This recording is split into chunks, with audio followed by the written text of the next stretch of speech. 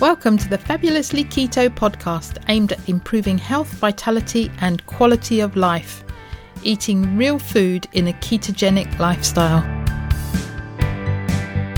I'm Jackie Fletcher and I'm based in the UK. And I'm Louise Reynolds, an Aussie currently based in Bangkok, Thailand. Each week we will be bringing you guests who share their stories and discuss a range of topics which we hope will improve your health and well-being. Many of the guests, like us, came to keto for weight loss and have stayed for their well-being, numerous health benefits, and because they are living their best lives. We hope you'll be inspired to incorporate these ideas into your own health journey so that you can feel better than you ever have before. Thinking about starting keto? Take a listen to episode number 2, What is Keto and How to Start.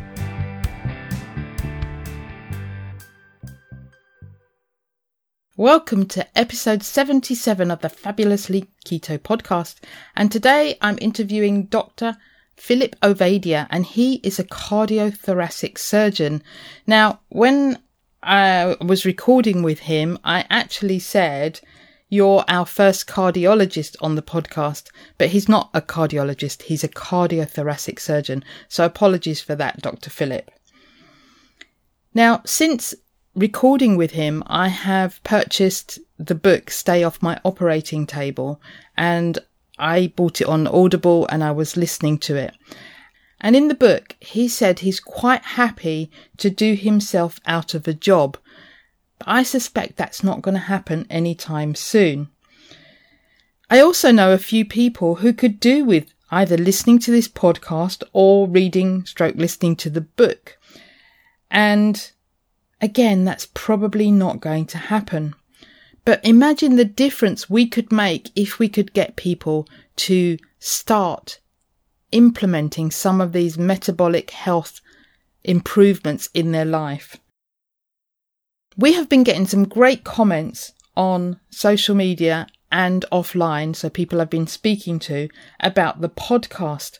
And I thought it'd be really good if we could actually get some ratings and some reviews on the podcast apps.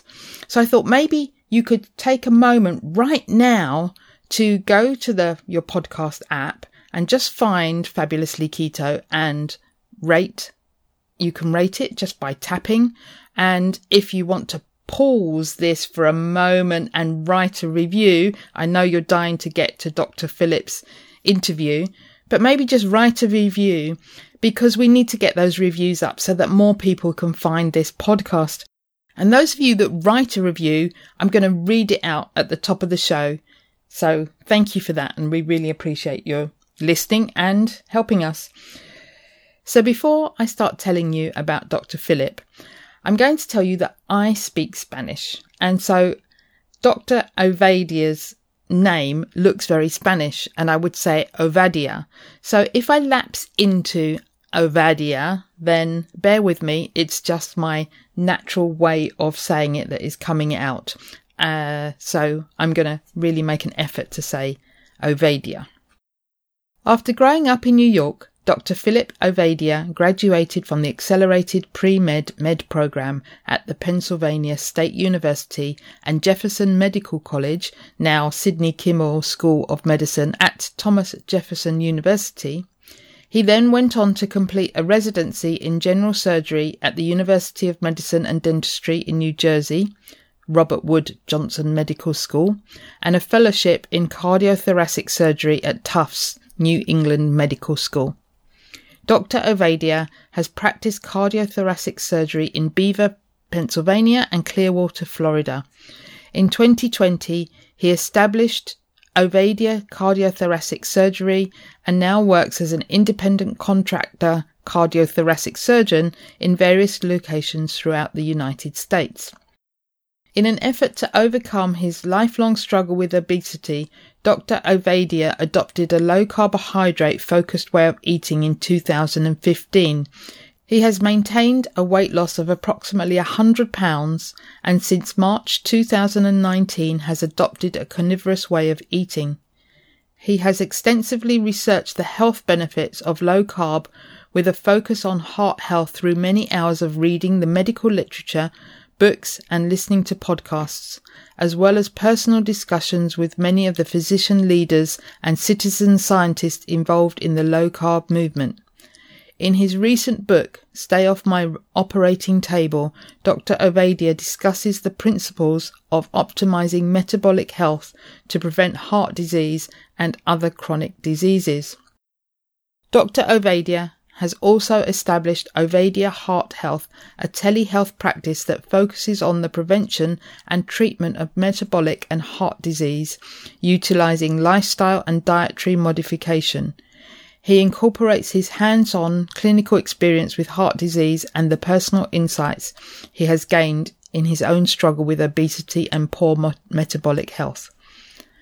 Dr. Ovadia is board certified in cardiothoracic surgery and general surgery. He is a founding member of the Society of Metabolic Health Practitioners. He makes frequent podcast appearances discussing the role of metabolic health in the prevention of heart disease, as well as the importance of health sovereignty. Dr. Ovadia currently lives in Florida with his wonderful wife and 2 amazing daughters. Welcome, Dr. Philip, to the Fabulously Keto podcast. It's fabulous to have you I'll get my teeth in. It's fabulous to have you with us today. Thank you, Jackie. Great to be here with you. And you're our first cardiologist. So tell us, where in the world are you? Yeah, so I am in Florida, in the Tampa, Florida area. And as you mentioned, I am a cardiothoracic surgeon, so I do open heart surgery. But as we'll get into, I am now more interested in helping people to learn how to stay off of my operating table by preventing heart disease and many of the other chronic diseases that plague our society today. Yeah, I know that there are a few cardiologists in the low carb keto world, but there's still not enough of you, are there? No, I actually attended one of the low carb medical conferences this past weekend over here in Florida. And I was, there were a couple of cardiologists there, but, seeing how, metabolic health, what we're going to talk about, is the primary determinant of heart disease, probably the biggest risk factor for heart disease. It is unfortunate that we haven't seen it really take hold in the heart health community as I think it should. Yeah, we'll get into that in a little bit. But first of all, explain to our listeners how you got into low carb, what led you there, and was it a personal journey or just through work?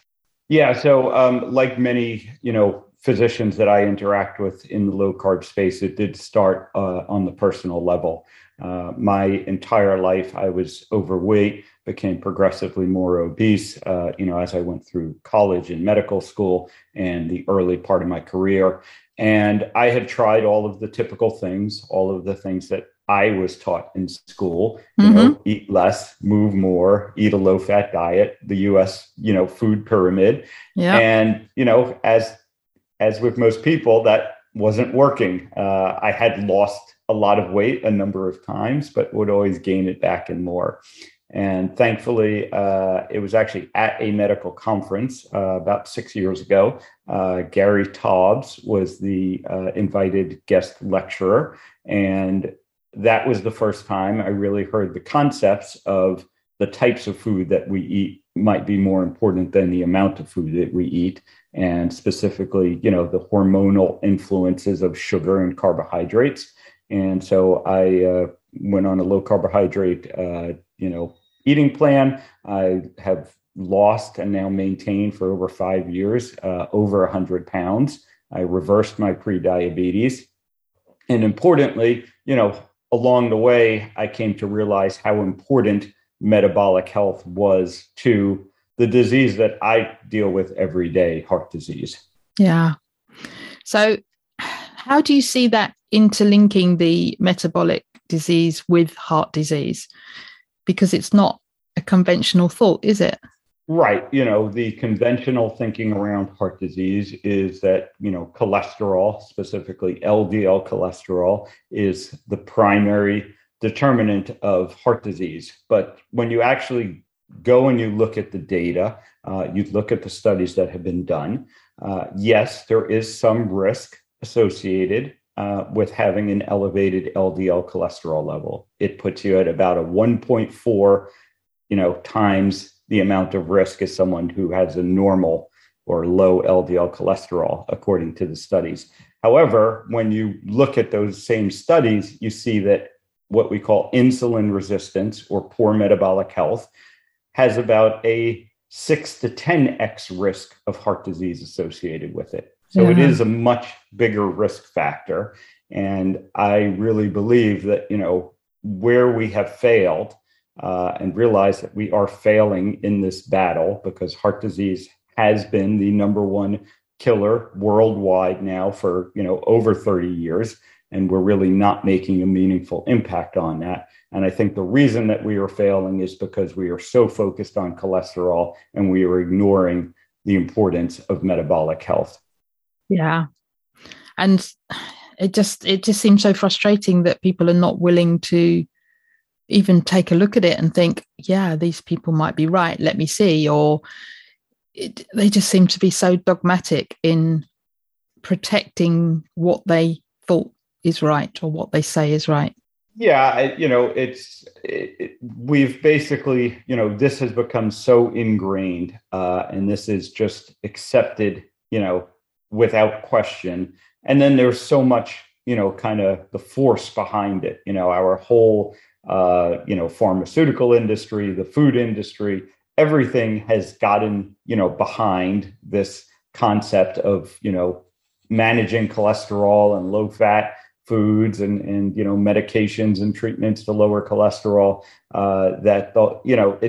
it's hard to get that system, to change and realize that most of the doctors practicing today, myself included, for the entirety of their medical careers and all of their medical education, that is all of that we have heard, that is all that we have been told. And so, yes, it takes a lot to step back and say, maybe we were wrong about this.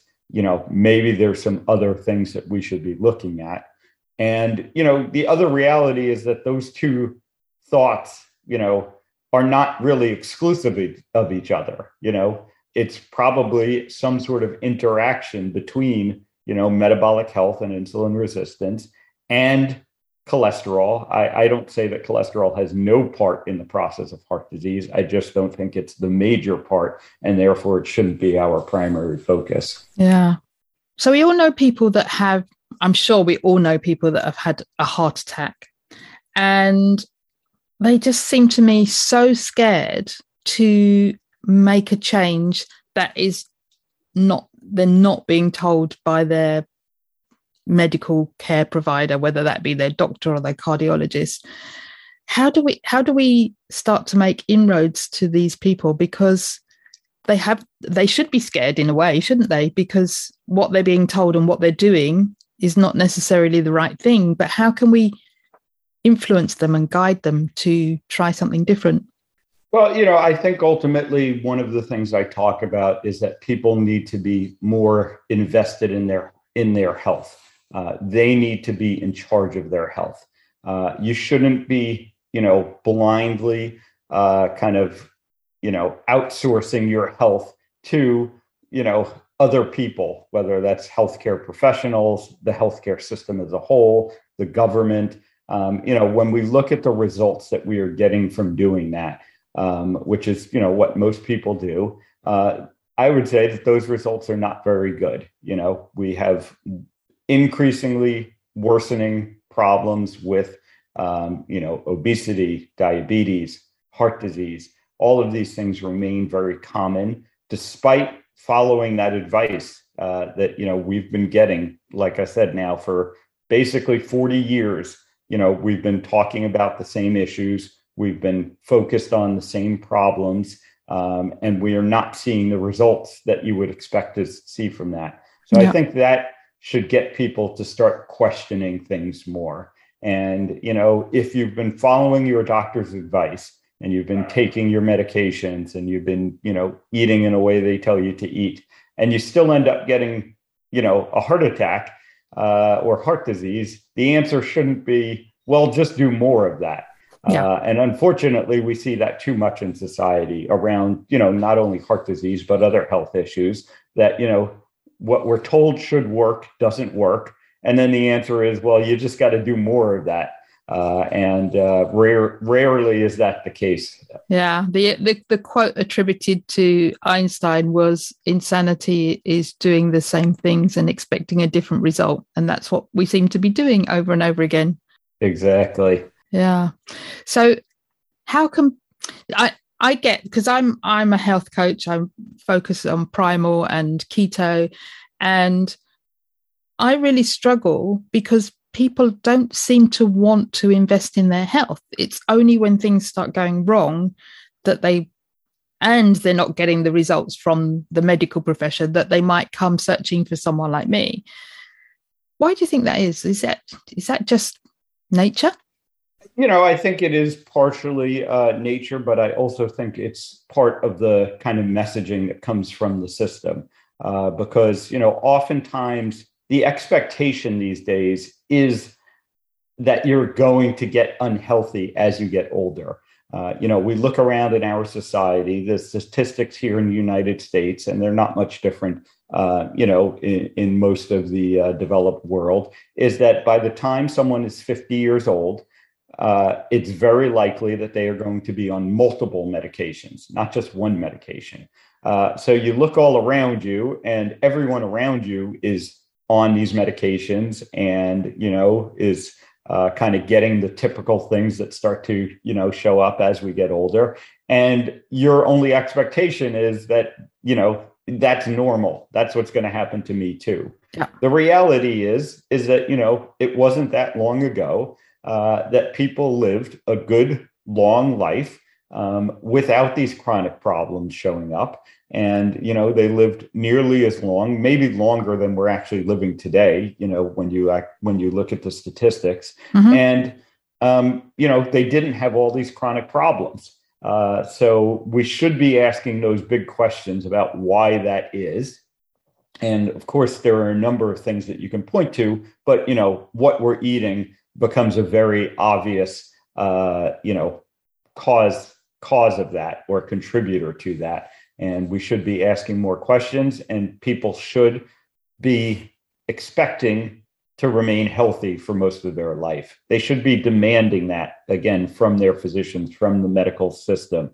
But most people don't. They just kind of accept, everyone else is around me is sick, so I guess I need to be sick as well. Yeah, absolutely. I definitely see that people don't expect it. In fact, I was at a family evening with some family that we haven't seen for over 2 years because of COVID. And the conversation came up. And then my mum's cousin, who's in his 80s, said to me, "Aren't you on any medication?" And I said, "No." And he was really dumbfounded, as if that is really unusual. And I just thought, are all my cousins who are the same age as me, are they all on medication? Maybe they are. But it just came across as really strange because I must be the odd one out. So maybe I'm doing something right. Well, and that's kind of the second part of that is that, people need to be curious enough to, when they come, in contact with someone like yourself, say, well, why is that? And again, unfortunately, a lot of people will just say, oh, well, she must have good genetics. She just got lucky. And they're not willing to ask those questions as to, what might you be doing that's contributing to that? Yeah. And because the answer is it takes some work and some effort to make the changes. And I think a lot of people nowadays have got used to, I'll just take a pill. It's not worth the effort. But that's a sad place, isn't it?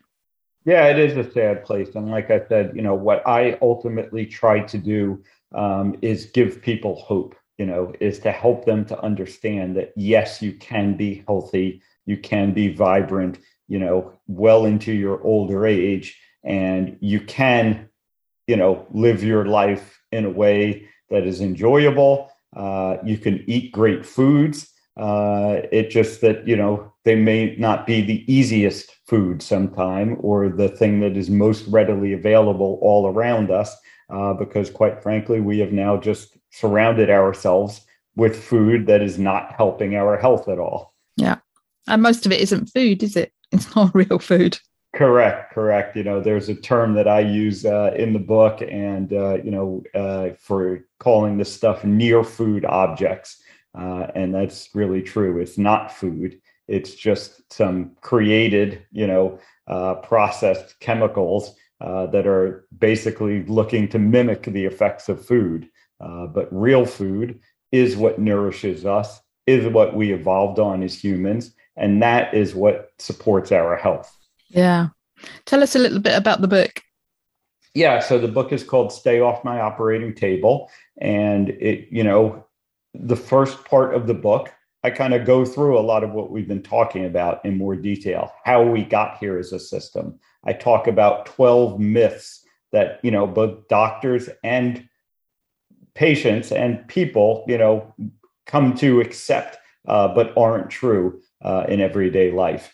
And then I get into, what is metabolic health? How do we measure it? And ultimately, how do we improve it by focusing on, the types of food that we're eating, other lifestyle issues. And at the end of the book, one thing that's a little unique is that I don't give you my diet plan. I don't have the Dr. Ovadia 28-day diet plan and go buy this and that. Yeah. What I do is I examine many of the popular eating strategies of the day. I go through both the vegan and the carnivore diet. I go through keto and low carb and Mediterranean. And I talk about, what is metabolically healthy about each one of them, yep, and what might not be metabolically healthy about each one of them. And ultimately, I hope I set up a framework for people to find what works for them. Yeah. And understand, again, there is no one right answer for everyone, No. But there is, sort of a framework that everyone should be working within to find what works for you. And if you try something and it's not working, try the next thing until you find what works for you, because there is something that's going to work well for everyone. You just have to figure out what that something is for each one of you. Yeah. So I don't know if it's appropriate, but could you explain a little bit about the framework? So I lay out 7 principles of metabolic health. The first one is, kind of a mindset, an overall, overarching principle of you need to look at your health as a system, not as a goal.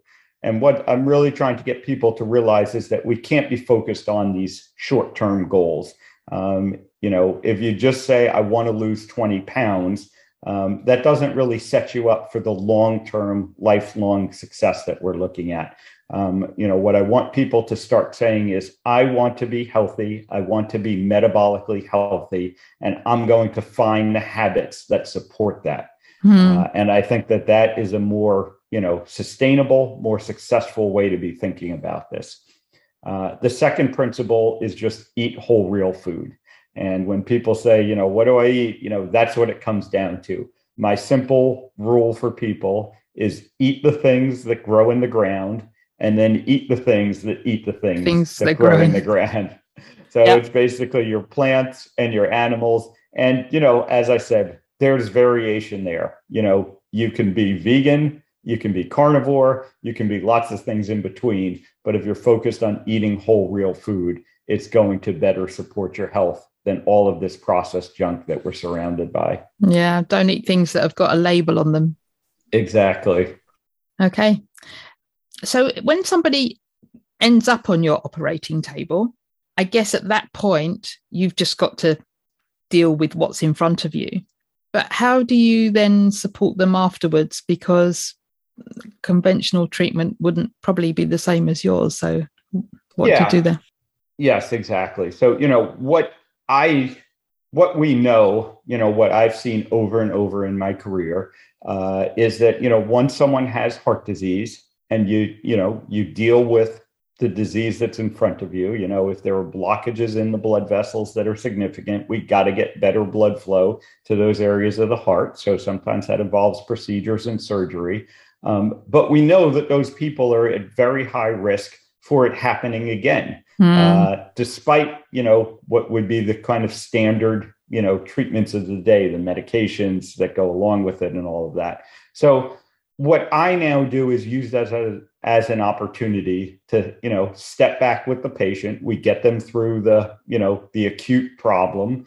And then we say, okay, let's look at what led us here and what can we do to now, prevent it from happening again, to minimize the damage or maybe even undo some of the damage that was done. And, again, that focuses on metabolic health, diet, lifestyle. All of these things need to come into play so that this doesn't become the chronic, debilitating, lifelong problem that is the usual course of these things. Yeah. And this becomes especially important because what I see as a heart surgeon is we are seeing younger and younger people, getting afflicted with heart disease. I open the book. The opening chapter of the book is the very unfortunate story of a young lady, young mother who develops a devastating form of heart disease. And what I came to realize through that experience and many of the other experiences I have had is that most of the people who end up on my operating table did not need to be there in the first place. If we were focused on, metabolic health from the beginning, there is plenty of opportunity to intervene before it gets to the point that someone is ending up on my operating table. That's so sad. It is really sad. So how does somebody know that, obviously we know that if you're eating sugar and cakes and cookies and high carb foods, particularly things out of packets and the ones that have that bliss point that make you want to eat more. Okay, we know that somebody might be doing that, but let's take someone from the low carb world. How can they find out if they're on a path to heart disease? What steps can they take? Sure thing. So, the first thing that I encourage people to do is understand, where your metabolic health markers are. And there are 5 basic markers of metabolic health that I think everyone needs to know and should be the starting point for answering that question. The first marker, and this is all outlined in the book, is your waist circumference. So just take the tape measure, go, just above the level of your belly button. And if you are a man, you want that to be under 40 inches. And if you are a woman, you want it to be under 35 inches. The next thing we look at is your blood pressure. And without using medication, you want your blood pressure to be less than 130/85. So the top number, the systolic, needs to be less than 130. The bottom number needs to be less than 85. And again, that is without the use of medication. If you have high blood pressure, that is an indicator that you are not metabolically healthy. We then look at some real basic blood work. You want to look at your fasting blood glucose level, so the amount of sugar that's in your blood. If you haven't eaten for about 8 hours, you want that to be less than 100 milligrams per deciliter here in the U.S. I believe that translates to about 5 millimole in the UK. 5.6, I think. 5.6, like yeah. Yeah. And again, that needs to be without the use of medication. If you already have type 2 diabetes, you are not metabolically healthy. And then finally, we look at cholesterol numbers. And interestingly, no LDL. No LDL. We don't look at that. We look at the other 2 cholesterol numbers, your HDL cholesterol. That's nicknamed good cholesterol. You want more of that. Yeah. And that's a concept that's hard for people to understand. For men, you want that to be over 40 milligrams per deciliter. For women, you want it to be over 50. And again, we can do the translation maybe in the show notes for the UK. And then finally, we look at your triglyceride level, and you want that to be under 150 milligrams per deciliter. So just look at those 5 numbers. Go to your doctor, say, I need this lab work done. Take the measurement at home of your waist circumference, check your blood pressure. If 3 or more of those are abnormal, you actually have a medical diagnosis, what we call metabolic syndrome. And it means that you're at very high risk for developing diabetes, heart disease, many forms of cancer, Alzheimer's disease. All of these things have been associated with the metabolic syndrome. Yeah. If 1 or 2 of those are abnormal, it's a warning sign, because we know that those people are likely to progress to having metabolic syndrome. If all 5 are where they should be, congratulations. That's unusual. Here in the United States, the latest data that we have is that only 12% of adults in the United States have all 5 measures of optimal metabolic health. But that should be everyone's goal, because if we know if those 5 measures look good, your risk of all of those diseases is dramatically lowered. Yeah. So for me personally, 4 of those are in place, and the only one that's out of range is the waist circumference, and I can't shift it. But my CAC scan was 0. Yep. So I don't know. I can't seem to shift this weight around my middle. I can't seem to shift the weight. I've been plateaued for the last 2 years, basically.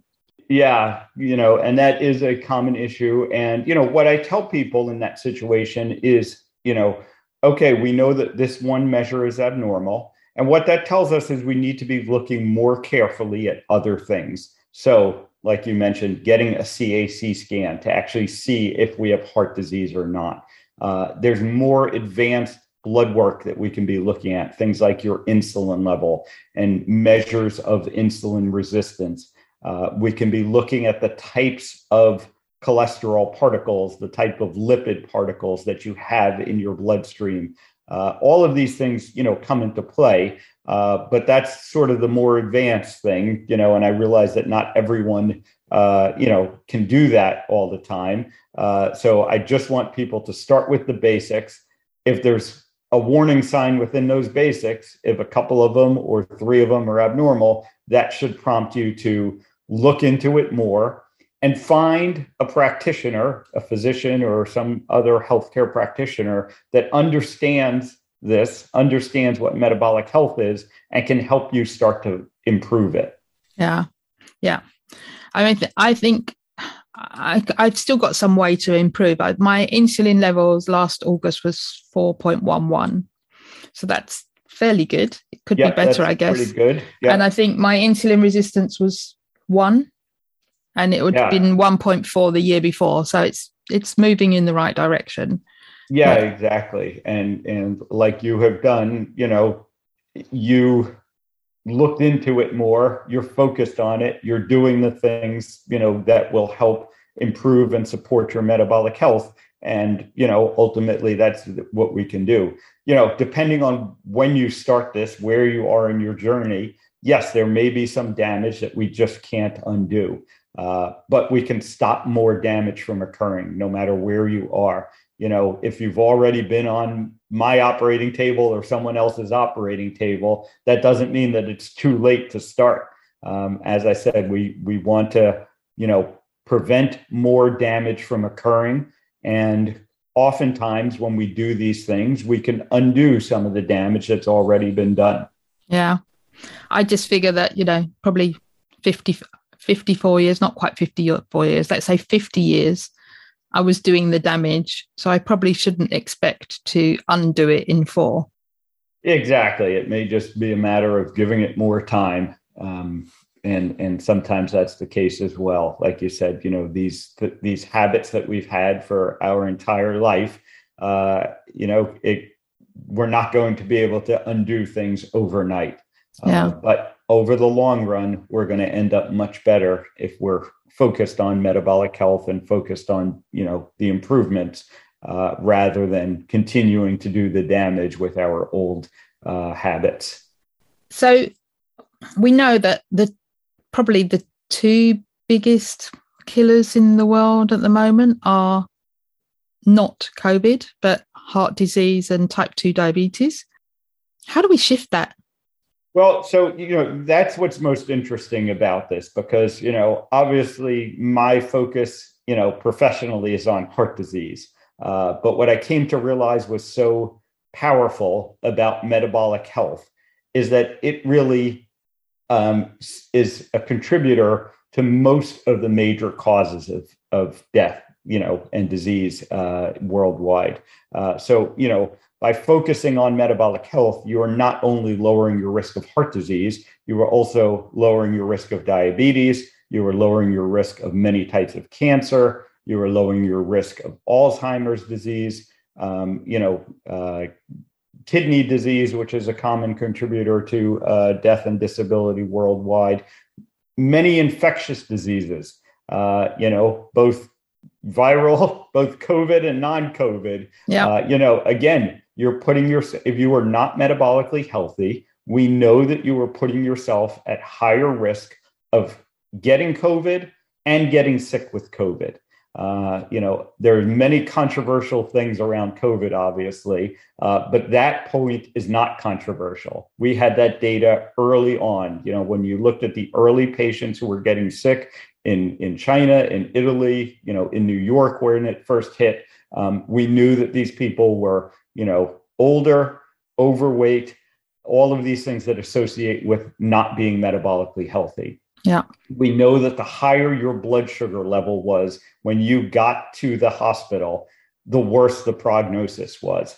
So, if nothing else, COVID should have been a wake-up call about all of this. And I think the biggest failing that we've had in dealing with COVID is that we haven't had that discussion around metabolic health and how it could have been used to better manage the pandemic.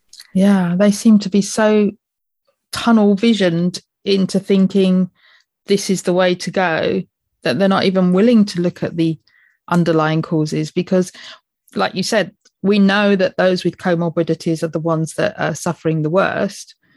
Well, perhaps we should be looking at the comorbidities and dealing with those.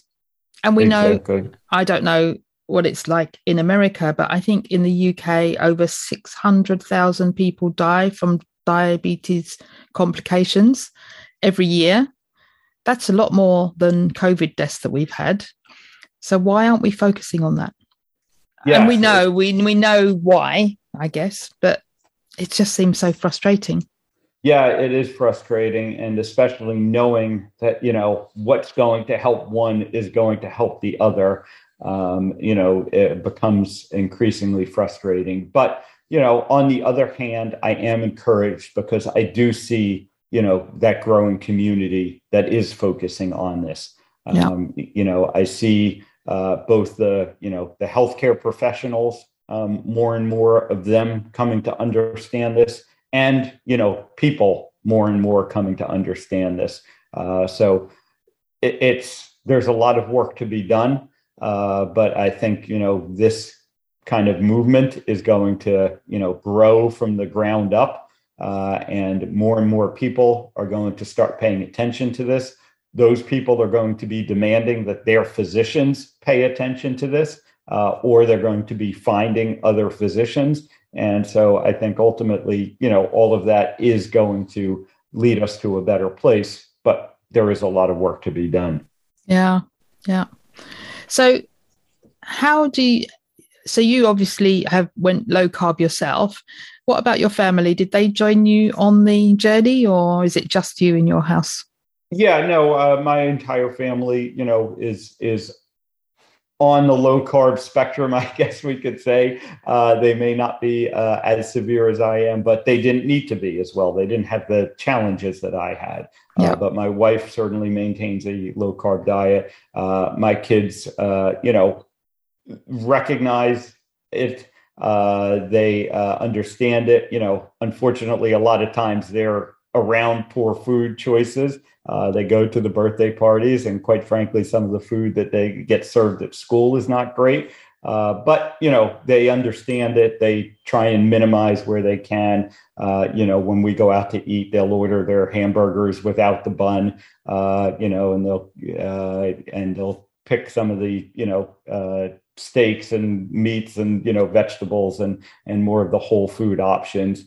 And, that's what I want people to understand. You can live your life by doing this. I travel a lot, I eat out a lot at restaurants, and I have, a busy, life. I have my heart surgery. I have my other telemedicine practice where I help people do metabolic health. So, I have been able to incorporate this into a very busy life with lots of travel and all of that stuff. And everyone else can too. And in the end, when I really look at it, I realize that my kind of life around food, my thinking around food is actually a lot easier now than it was when I was eating all that unhealthy stuff.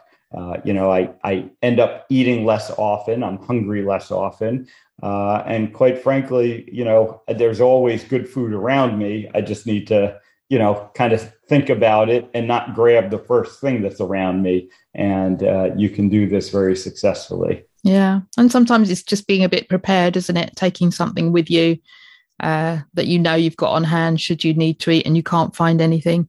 We traveled, it was a motorway drive from London to Manchester, and we stopped at some services, and I thought I'd go in, and I was feeling a bit hungry. I don't think I'd bought anything with me because I wasn't expecting to eat. But, there's a supermarket there, a chain supermarket.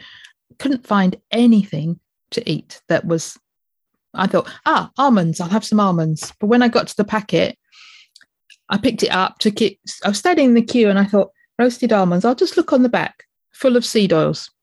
So I just put it back.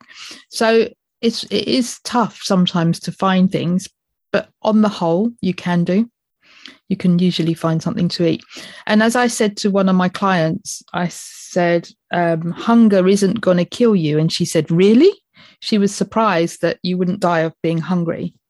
Yeah, you don't die of being hungry. Exactly. I think one of the things that a lot of people come to understand through this is that, we can fast. We can go periods of time when we're not eating. We're supposed to go periods of time when we're not eating. Again, when you look at our evolution and our ancestral health, for the vast majority of our existence as humans, food wasn't always readily available. We certainly weren't eating, 6 to 8 times a day that the average person eats these days. And, one of the powerful things that you come to recognize as you go through this is you don't need to be, kind of a slave to your food. You can, manage it well. And yeah, like you said, sometimes you get, if you're in a situation where there's no good food available, the best option is just don't eat, until there's good food available. And, we are all, for the most part, walking around with plenty of stored energy. We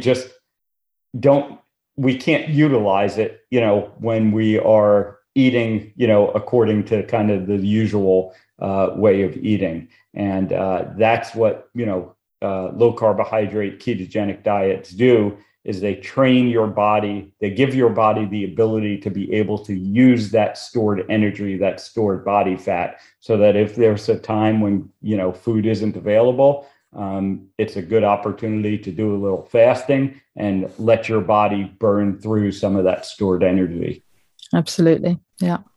So what does a daily food day look like for you?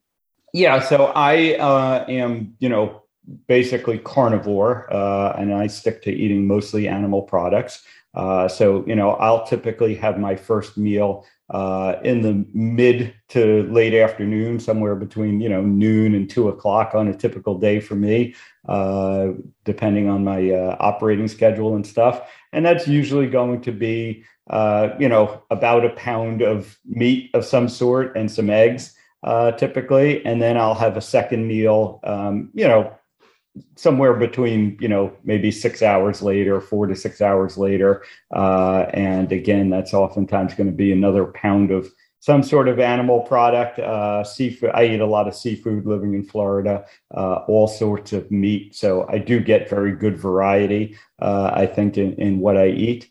And that's usually about it for me. Occasionally I'll grab a handful of some fresh berries if they're available in season. I'll have some nuts here and there. But for the most part, I stick to a mostly carnivore diet. I've now been doing the carnivore part, for about 3 years, and another 2 to 3 years before that of other kind of low carb approaches.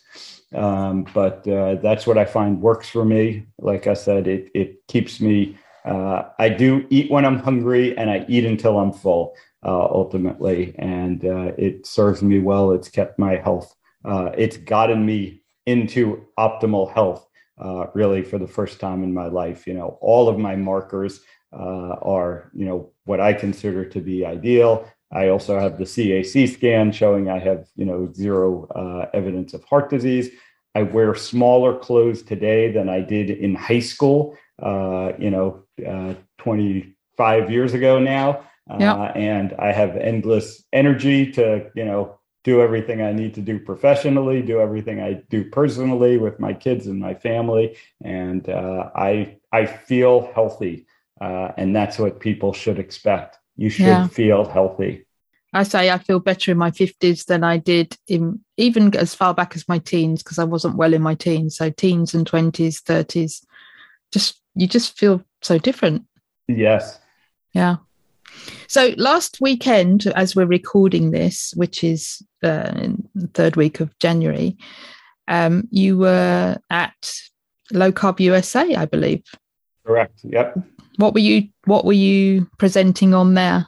Yeah. So the talk I gave was looking at risk factors for heart disease, and specifically, that metabolic health is the most significant risk factor for heart disease outside of possibly smoking. But when you are, and basically, what I was going through was, the science, was the studies that have been done on this, and specifically comparing the risks associated with high cholesterol, with high LDL cholesterol specifically, versus the risk associated with poor metabolic health. And as I mentioned earlier, poor metabolic health is clearly a much bigger risk factor for heart disease than elevated LDL cholesterol. Yeah. And just going back to you were saying you're carnivore and you eat eggs. Yeah. I remember my grandfather, so it would have been, I was in my 20s, and he was saying, you shouldn't eat more than one egg a day. And I think people are still stuck in that paradigm of only one egg a day or only 2 eggs a day. What do you say to people that say that to you? Yeah, again, there's really no good evidence to support that. It's one of those things that really has become confusing, because when you look at the science, it's gone back and forth so many times. You hear all these headlines, but the actual real science, the good science, has never been in doubt. There has never been a good study that have associated eggs themselves with poor outcomes related to health. The problems come from when people start, most of the nutritional research we have is what's called epidemiology, and you're not able to truly separate out the effects from one particular food. Unfortunately, when people eat eggs, they tend to eat a lot of other things with them. Here in the United States, it tends to be toast and cereal and orange juice and all this other stuff. And pancakes. Pancakes, exactly. And the bad health gets associated with the egg. And again, this all starts with this concept that eating more cholesterol is going to lead your bad cholesterol levels to be higher, and that's going to then cause you to have heart disease. And both of those steps have been shown, to be incorrect. The amount of cholesterol that you eat doesn't necessarily affect your blood cholesterol levels all that much. And then, as we discussed, having high LDL cholesterol specifically doesn't have that strong, association with heart disease as we have been led to believe. Yeah. So eggs have kind of been, caught in the crossfire, so to speak, in this battle because they are, they do contain cholesterol in them. But the reality is that I think eggs are one of the healthiest foods we can be eating, we should be eating. And I certainly don't limit, my consumption of eggs to one a day. Yeah. I remember recently, because I sometimes I can eat, not every day, but I have eaten 8 eggs in one day. And I remember saying to my mum, I'd had eggs for lunch and eggs for supper. And she said, "You'll get egg bound." And I said, "What does that mean?"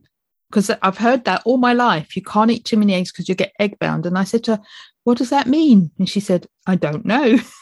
So yeah. She's just parroting something that we learnt from my grandma, and we don't even know what that means. Yeah, it really is unfortunate. We have both short and long-term, evidence that eating eggs is certainly not harmful and physically beneficial. One of my favorite, kind of medical papers that's out there is a case report of a gentleman who suffered severe burns, and his recovery diet was basically 3 dozen eggs a day. Wow. And, that's obviously extreme, but, it was that, diet was used to heal him from severe burn injuries. And as I said, it's just one of the many things we have gotten wrong around what we should be eating. Yeah. Eggs are, one of those superfoods that we should be eating more of, in my opinion. Yeah. Can I just go back to something, because we were talking about heart disease and smoking. Would you say that so we know metabolic disease is a big influence. Would you say smoking is a huge influence in heart disease? Yeah, smoking certainly is a major risk factor for heart disease. Thankfully, we have seen some decreases in that. The amount of people who smoke today compared to 20 years ago is less, and quite frankly, that's probably where most of the any gains that we have made around heart disease have been around people smoking less. It really hasn't been around the use of cholesterol lowering medications or eating low fat diets. So certainly smoking is something that people should avoid, and I would consider that to be a major risk factor for heart disease as well. And so how do you feel about the vaping craze that's going on? Because I don't smoke, but because of those come off cigarettes, let's find something else you can be addicted to. So vape. What's your feeling on that? Yeah, I haven't seen any evidence that it's really any better than smoking. It might have slightly different, risks associated with it because it's kind of different chemicals. And has maybe a little bit of a different effect on what it does to us, but I don't think it's any safer, and I don't view it as a good substitute for smoking. I think that people need to stop smoking. One of the interesting things that I have seen now a number of times, and other physicians, other practitioners that I talk to have noticed, is that when you improve your metabolic health, these addictive habits like smoking seem to be less appealing as well. And many people, have, started focusing on their metabolic health, and all of a sudden, they're able to easily quit smoking now. And that may have to do with the brain, chemistry around ketones versus sugar burning, and or it may be other things that are coming into play there. But it is a pretty consistent thing that we are now seeing, that as people improve their metabolic health, that they, are able to give up some of these other addictive habits that they have. Maybe more easily. Yeah. Yeah. I guess there's part of that is the mental thing, because you're actively looking to improve your health. Therefore, you know, smoking isn't good for you or alcohol isn't good for you. So there's that mental side of it. But there's probably also a physiological side of it being easier to do because your body is functioning so much better. Yes, certainly. Yeah, great. And with your telehealth practice, do you just work with people from Florida or can you work with people all over the world? How does that work? So I actually end up working with people all over the world. In the United States, I'm licensed in about 35 now of the 50 states. Wow. And then worldwide. So sometimes there are some limitations on, things that I can and can't do in places internationally or in those states that I'm not licensed in. But I'm always willing to talk with people and see what we can do to help them. So anyone that might be interested in that, I'd encourage them to reach out to me and see what we can figure out to help you improve your metabolic health. Yeah. And the first step, I guess, is buy the book, because wherever you are in the world, you can buy the book. Yeah, exactly. And that was the purpose of writing the book, is that, for, geographic reasons, as well as obviously time reasons, I can't work with everyone. I'm limited in how many people I can work with, but I wanted to get this important information in the hands of as many people as possible. And I think the book is a great way to get that information out to people.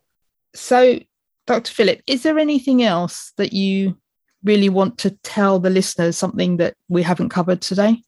Yeah, I think the main thing that I want people to take away from this conversation is that you need to take charge of your health. You need to, you need to find those resources that are going to help you to get healthy and to stay healthy. And if you're around people, whether those are healthcare professionals or just, the people around you are telling you that you can't be healthy, don't accept that as the answer.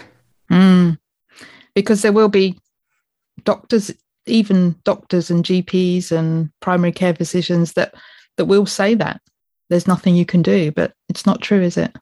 Yes, it's not true. We can all be healthier, and we should be seeking out what is going to truly make us healthy. Yeah. And it comes down to, there is hope. There are always things that you can do, no matter how far down the line you are. You might not get back to perfect health, but there are still things that you can do to take control. Yes. So where can people find you? So you can go to ifixhearts.co, and that's actually going to take you through a metabolic health assessment. Those 5 measures that we talked about, it will take you through and see, show you where you stand on those. And then, after that, you can certainly get the book. It's called Stay Off My Operating Table. It's on, Amazon worldwide. And on social media, I'm most active over on Twitter at ifixhearts. Okay, great. And we always finish off by asking, what are your 3 top tips that you would give to our listeners? And it could be anyone from starting keto to somebody who's been doing it for a long time. Yeah. So tip number 1 is to eat whole, real food. Like I said, eat the things that grow in the ground and eat the things that grow in the ground. Tip number 2, as I said, is, look at your health as a system, not as a goal. And then tip number 3 is find a partner, a healthcare practitioner, someone who understands this and can help you through this journey. Yeah, they're great. Yeah, and it just really comes, if you go with the real food, you can't really go wrong, can you? No, you really can't. That's fabulous. Thank you, Dr. Philip, for being with me today. Really appreciate your time. All right, I enjoyed it. Thank you. I never tire of hearing doctors talking about low carb and metabolic health and the ways that we can improve our health rather than following the conventional medicine that we have heard for decades and they have been teaching for decades. And many of them were teaching it explaining it to patients without knowing what we know now. And in Dr. Philip's book, he talks more about this young lady of his, that patient that he tried to save. And it was a very poignant part of the book. It's right at the beginning. And I think what makes it especially sad, and you can hear how upset he was about it, is that there are many cases like this, and quite often they are preventable. We just need to be getting the right information out there. And we hear about doctors focusing on LDL and lowering your LDL with statins. But when you listen to the 5 markers of metabolic health, now Dr. Ovadia was talking about them. I talk about these to my clients because this is what we've learned in our studies with the Nutrition Network, is that the 5 metabolic markers do not at any point mention LDL. And as Dr. Philip said, it's not a significant risk factor. And it upsets me when I hear about low-risk people taking statins to lower their cholesterol, when it has been shown that those with higher cholesterol live longer, and women need higher cholesterol. And in fact, Dr. Malcolm Kendrick speaks about women should not be taking statins at all. So that it's really sad when you hear people following that conventional wisdom that isn't proven to be isn't proven to be significant enough to warrant taking the additional medication and to have the side effects of taking them. And I often think back 10 years when I believed that a healthy way to live was to be vegetarian. I tried it a few times, but I tried it for quite a long period of time, but I craved meat and I didn't eat any protein during that time. I was living on bread and pasta and potatoes and vegetables, but no real protein. So I bought into the vegetarian propaganda that we were bombarded with, but now we're even more bombarded than we were 10 years ago. And I often think about my uncle and my grandma and wonder what I could have done differently if I'd have known this information then, rather than believing that being a vegetarian was the way to go. You know, maybe they wouldn't have listened, but at least I feel like now I get people rolling their eyes at me and telling me, and when I mention these things, and they probably think, what is she talking about? She doesn't know. She's not a doctor. But actually, I would have feel better. I think I would feel better now if I could have told them, and then it's up to them to either listen or not listen, or make the change or not make the change. So we definitely need more doctors and surgeons like Dr. Philip to keep bombarding us with the messages that this is a good way to live. And it's through us and those of you that are listening to the podcast that we are going to make the difference. And we are going to start influencing the younger doctors that are coming through and showing them that there is another way. And it's through this groundswell of people that are going to make that significant difference.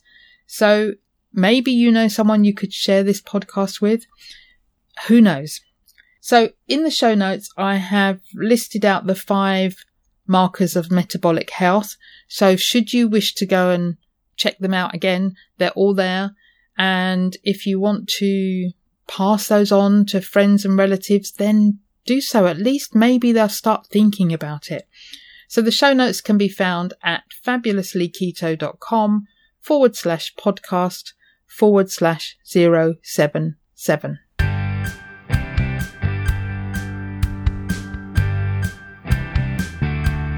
It would be great if you could support us through Patreon. Go to patreon.com/fabulouslyketo and you can choose the monthly amount you wish.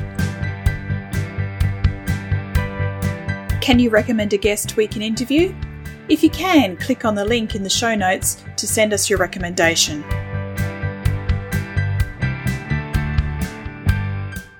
Would you like to join our Facebook group? Search for Fabulously Keto on Facebook. Our Facebook page is called Fabulously Keto and you can follow us there. Or you can follow us on Twitter. Our handle is Fabulously Keto. Or follow us on Instagram, Fabulously Keto 1. Did you enjoy the show? Let us know you listened by tagging us in your Insta story or Instagram post using the handle Fabulously Keto 1 and the hashtag TFKP. All the links are on the website and in the show notes. If you haven't subscribed to the podcast, click the subscribe button. Reviews help us to be found and reach new listeners. Please leave a review of our show on your preferred podcast listening platform. We appreciate you taking the time and read them all. Disclaimer. The information in this podcast is for informational and educational purposes only. Nothing in this podcast can be taken as advice. Whether our guests are doctors, healthcare professionals or not, they're only sharing their own opinions and stories, and this does not constitute a doctor-patient relationship. It's always best to seek professional medical advice should you wish to make any changes to your current medication or treatments. Also speak to your own doctor if you have any concerns about your health or you wish to make lifestyle changes, especially if you're taking medication.